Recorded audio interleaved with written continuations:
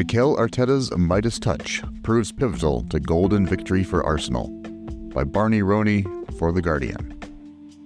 As Arsenal's players celebrated on the pitch after the final whistle at the Emirates Stadium, there was a striking addition to the familiar tableau of hand clasp and hugs. Mikel Arteta striding, then half running through the departing sky blue shirts, and suddenly out there fully in the huddle, punch in the air, working the crowd, Mr. Sunday Night. For a while, he was followed around by the on-pitch TV camera, as though this, here, in the grey slacks, was the man of the match.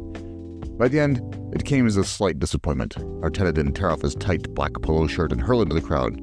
"Mikel, can I have your knitwear, please?" It isn't hard to see why.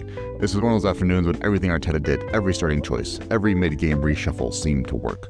From the selection of Jorginho to add a draft of cold water to the midfield, to managing the absence of Bukayo Saka, to the obvious hands-in-the-cake mix moment of Arsenal's late winning goal, the only one of the game. This was a goal made and scored at the end of a move involving all four of Arteta's second-half substitutes, something that has perhaps never happened before in any football match. First, Thomas Partey launched one of his more direct passes of an oblique afternoon, a dipping diagonal from right to left. Takahiro Tomiyasu had come on shortly after Jeremy Doku appeared for City, with a clear brief to staunch the pain down that side. Doku had proceeded to switch flanks, and just before the goal, Arteta was out there almost on the pitch jabbering advice in Tomiyasu's ear. Perhaps he was telling him to respond and making an entirely unexpected blindside inverted attacking run. Either way, this is where Tomiyasu appeared as the ball dropped, nodding the ball back to Kai Havertz, the third sub. Havertz nudged it calmly back into the path of Gabriel Martinelli.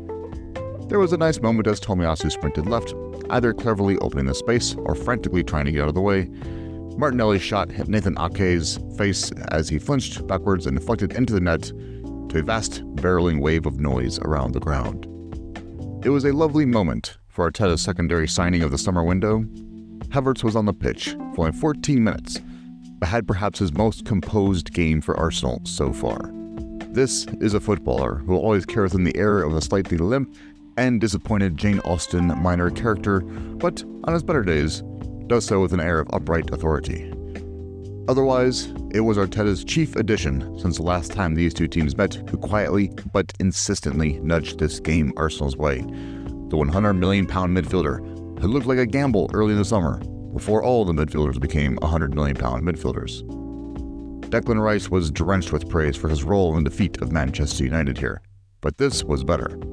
It isn't often an opposing midfielder ends up the most impressive presence on the pitch against a Pep Guardiola team, but Rice was excellent, growing into the space left by Rodri's absent, passing crisply, dishing up more tackles, interceptions, and blocks than anyone else on the pitch, and having the drive and the courage to carry the ball from deep positions. In this, he was helped by the more cautious selection alongside him. Jorginho is a fine controlling midfielder, but also, in many ways, a kind of footballing Xanax, a soft, safe, fuzzy edge place to rest the ball, a zone of nothing much. The partnership worked well in a game of such high stakes, a game Arteta decided not to lose before making any real attempts to try to win it. The Emirates Stadium was still steeped in a draining high autumn heat at kickoff, a low sun creeping down below the lip of the stand. City should have scored after 4 minutes, but Rice was there to head the ball off the line. Otherwise, the opening exchanges were cautious, mannered stuff. This was cold brew football, keep ball in uncontested patches, the kind of football that happens in between the football. City were disappointing. Erling Haaland was largely anonymous, which is normal, but largely anonymous without scoring, which is just largely anonymous. Guardiola has softened his touchline look from the austere all-black. Here, he was in an all-dark grey with large black boots, like a Royal Air Force mechanic. He looked pensive on the touchline. This is a re-geared City team. They will take time to settle. Otherwise, this was, for the first time between these two, Arteta's game. Those changes altered the tempo and texture just enough to force an opening, plus a little luck at the right moment. There has been a temptation to see a kind of mental block in Arsenal's failure to beat City in the league before now, but this is to lose any real sense of scale. They finished second last season, behind one of the great teams of the modern age. City looked unusually vague here en route to their third defeat in 4 games, but this still felt like a step forward, and a notable high for both Arteta and Rice.